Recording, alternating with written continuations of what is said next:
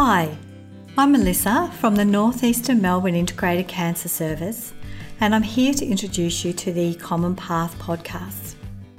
These have been developed to support people who have been diagnosed with cancer. Listening to this podcast will provide you with an opportunity to learn from others who have already experienced cancer. They share how they made decisions, what they learned along the way, what helped, and what they wish they had known. In this podcast, you'll hear from 3 people who've been diagnosed with esophagogastric cancer. Peter was diagnosed in 2009 with stomach cancer, and he initially received chemotherapy to reduce the size of the cancer, which was followed by surgery and then another course of chemotherapy. Ben's esophagogastric cancer was first diagnosed in 2009 and then again in 2015. His treatments have included surgery, chemotherapy, and radiotherapy. And finally Ian, who was diagnosed in 2011. His cancer was located at the junction of the esophagus and stomach, and he received surgery to treat his cancer. You can find information and support for people with esophagogastric cancer at pancare.org.au. Each of the podcast participants has their own story to tell and will bring their unique experiences to the discussion. In this first section, diagnosis, they start by talking about their own cancer diagnosis, how they reacted and how they coped.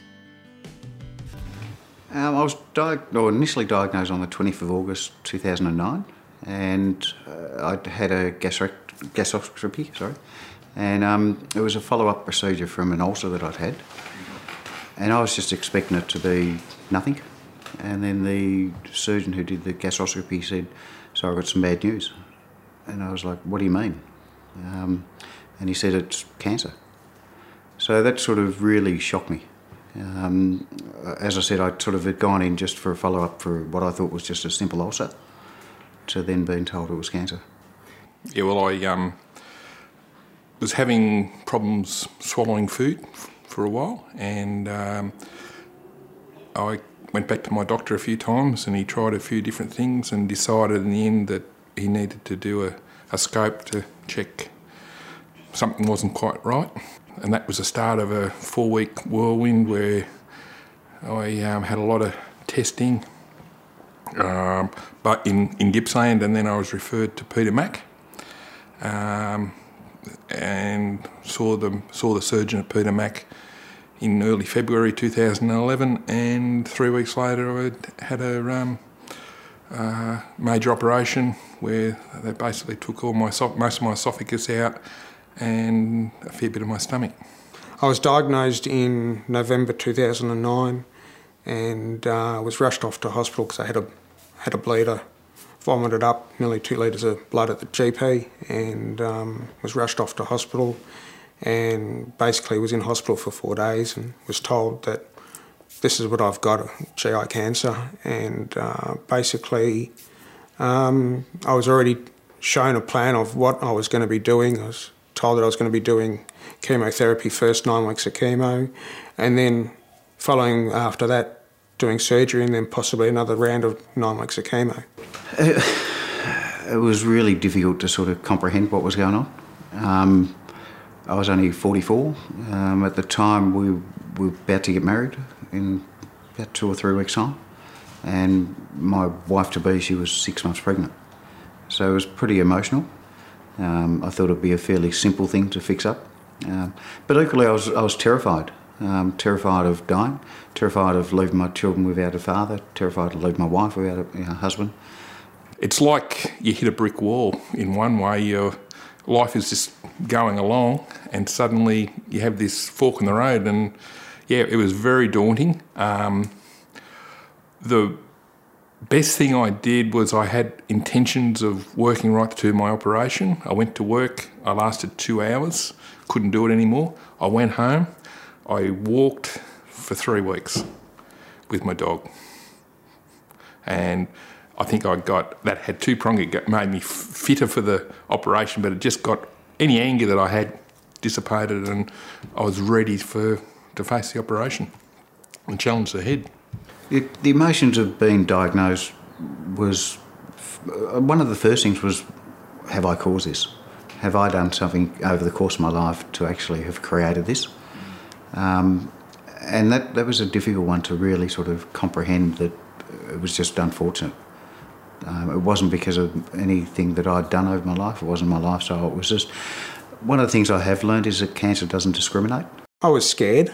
I knew I had to just get on with it, and because I knew that with what I was dealing with was really serious, and the type of cancer I had was incredibly aggressive, and was told that I had to physically and mentally get fit for this. And at the same time, myself and my wife had asked our oncologist about seeing a psychologist, and we dealt with a lady who deals only with cancer patients, and we still see her today, and she's an amazing woman, and that's helped me get my head around things a lot. In this section, Making Treatment Decisions, you'll hear about how they made decisions about their treatment and what were some of the issues they needed to think about.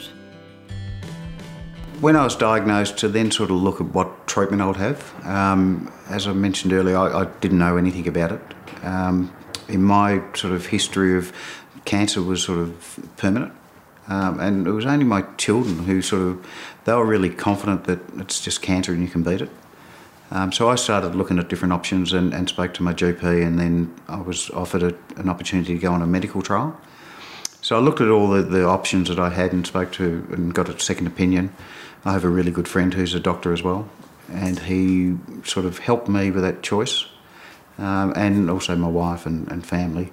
With my first appointment with the surgeon at Peter Mac, he gave me a range of options, but also gave me his preferred option, which was at the time, which was surgery and then follow up with radiation or chemo if required. And that seemed to me to be the best. You know, he gave me that confidence as well, and he said, "That's, you know, you just that was I felt that was the best way to go." So that's what we did. Went through all the risks. But he was also very reassuring. In that with what they're doing these days, you know, there's still risks, but he was very confident. Fortunately, I had my wife with me, and I had my son with me, who was studying to do medicine at the time. But so it was just good to have that support as well. Just so that, and also you just get, they are able to ask questions as well. But it was, it just rather than this whirlwind of information. Myself and my wife did a lot of research on the internet as well, and we went and got advice from other oncologists as well about from when I was diagnosed the second time. But the advice that they gave us was, good, it was very good, and said that with what I was doing was the right thing to do. I suppose on one aspect, the image that I was portraying to my family and friends on the exterior was that, I'm okay, but internally I wasn't. And that, I think I mentioned earlier about that sort of shift, or that perception of being a man and not showing your emotions, and sort of being in control of everything. And that was the thing I really learnt, that I couldn't control this. And to try to just control how I responded to that. Got on Google and got scared, so turned it off. Because all I saw on Google was people that had been diagnosed with what I had and all the horror stories. So I stopped. I've actually decided, no, this is not the place to go. My wife has been unbelievable. She's been literally the rock. She has made all the financial decisions. She's sourced things on the internet, chased everything until she's got the answers that she's wanted from other sources. from other oncologists that we've seen, and then come back and we've discussed it with our team as well. It's the best thing that two of us working together as a team.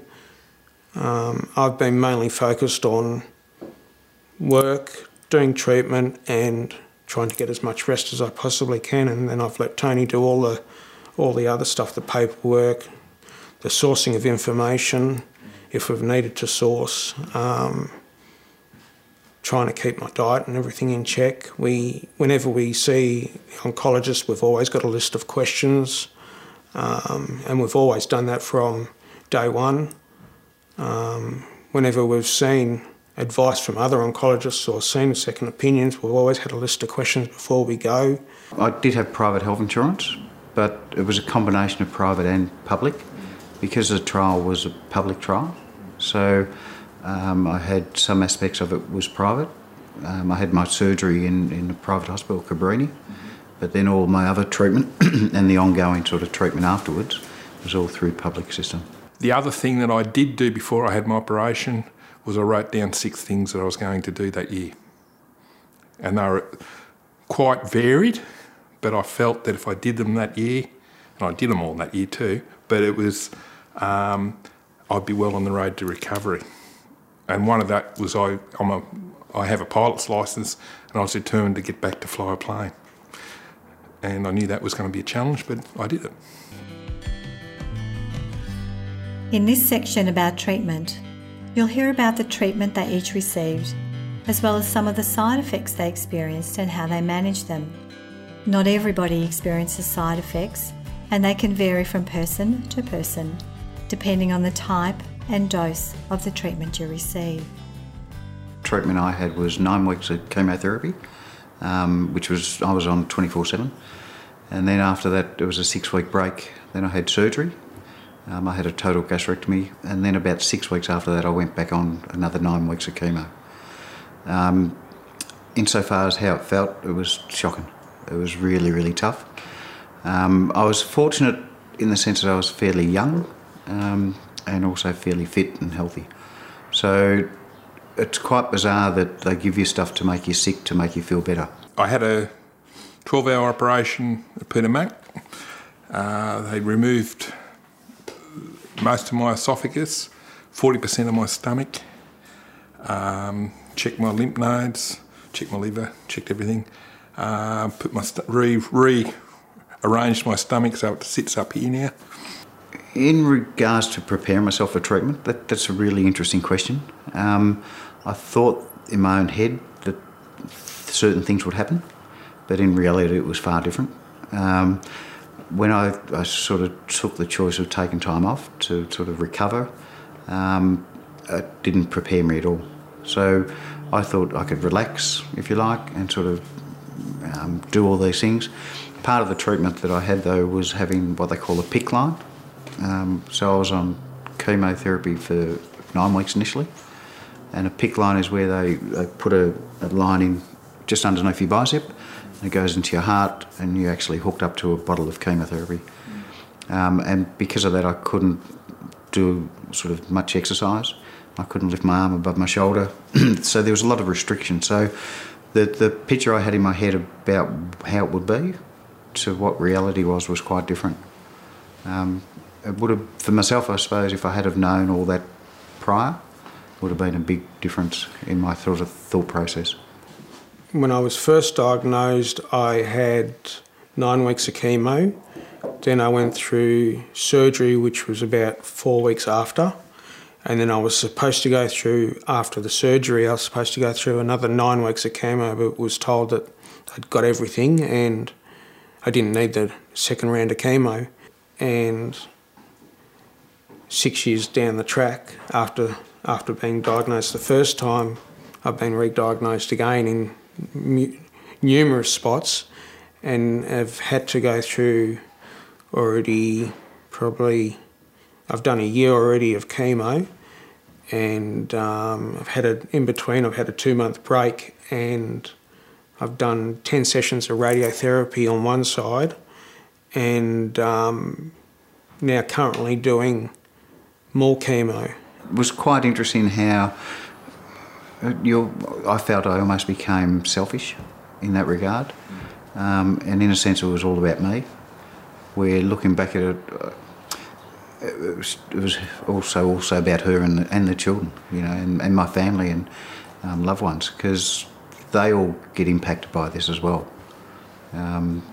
Now I know now that there's a lot of support through the Cancer Council and there's a lot of organisations that can help. My cancer psychologist helped us to deal with, or showed us a plan on how to deal with asking the right questions to ask oncologists, GPs.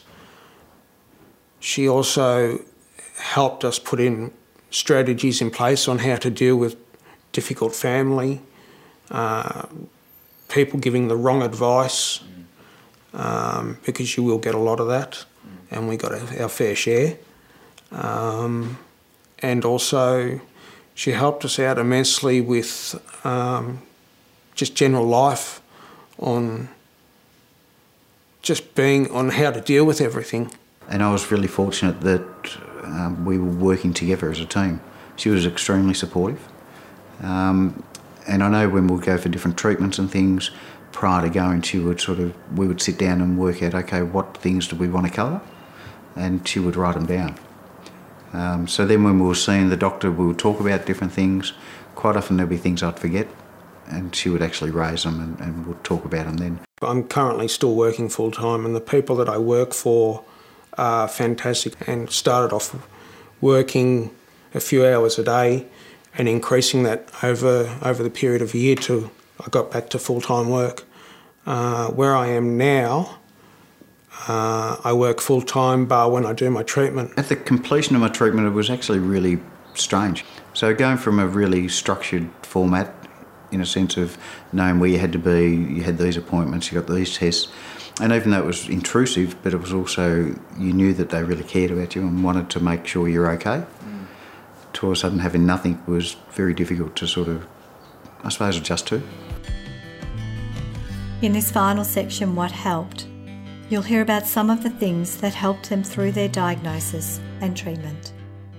For me, some of the things that sort of helped keep me going, if you like, was not giving up hope. Coming to the understanding that most of these things were out of my control. And it's a really interesting thing, because I know, for myself, I sort of went to that deepest, darkest point of the most worst thing that could ever happen. And I think that's just natural. But what I had to sort of try to focus on was the things that I could control. And that was really listening to the advice of the doctors and the sort of experts in the field, following the best treatment that they sort of thought would help me. Really savouring the moments with my children. So I did all this walking beforehand. After the operation, if I could walk 20 yards, that was great, and it just you slowly built on it. But that was a way of, I think, in my own mind, I felt I could feel if I was getting. It was a way of. It was a way that I could sort of benchmark that I was getting better, because if I could only walk 50 metres this week and I could walk 70 metres next week, I must be getting better. You will forget a lot of things, and as you're going through your journey, whether it being surgery first or chemo first, when you have a problem, it's easier to jot it down, and that way it's already in place. And when you go to see your your surgeon, oncologist, whoever you're seeing, the answers of what you've been going through is there and written down, and you don't need to remember, it's already there for you. Makes life a lot easier. It's the same with when you come to meeting a professional, you have questions, do the same thing as well. It takes 5 minutes to write down your problems, and just a lot easier to remember everything. I still can get stressed from time to time and things like that, but I tend to I think I'll go back up. I don't think that I'm the only person that can do anything anymore. I take time out. I live for today. And, you know, don't sweat the small, you know, there's a lot of things in life that you think are really important and they're not really that important at all. So it's, I think my priorities my whole priorities have changed.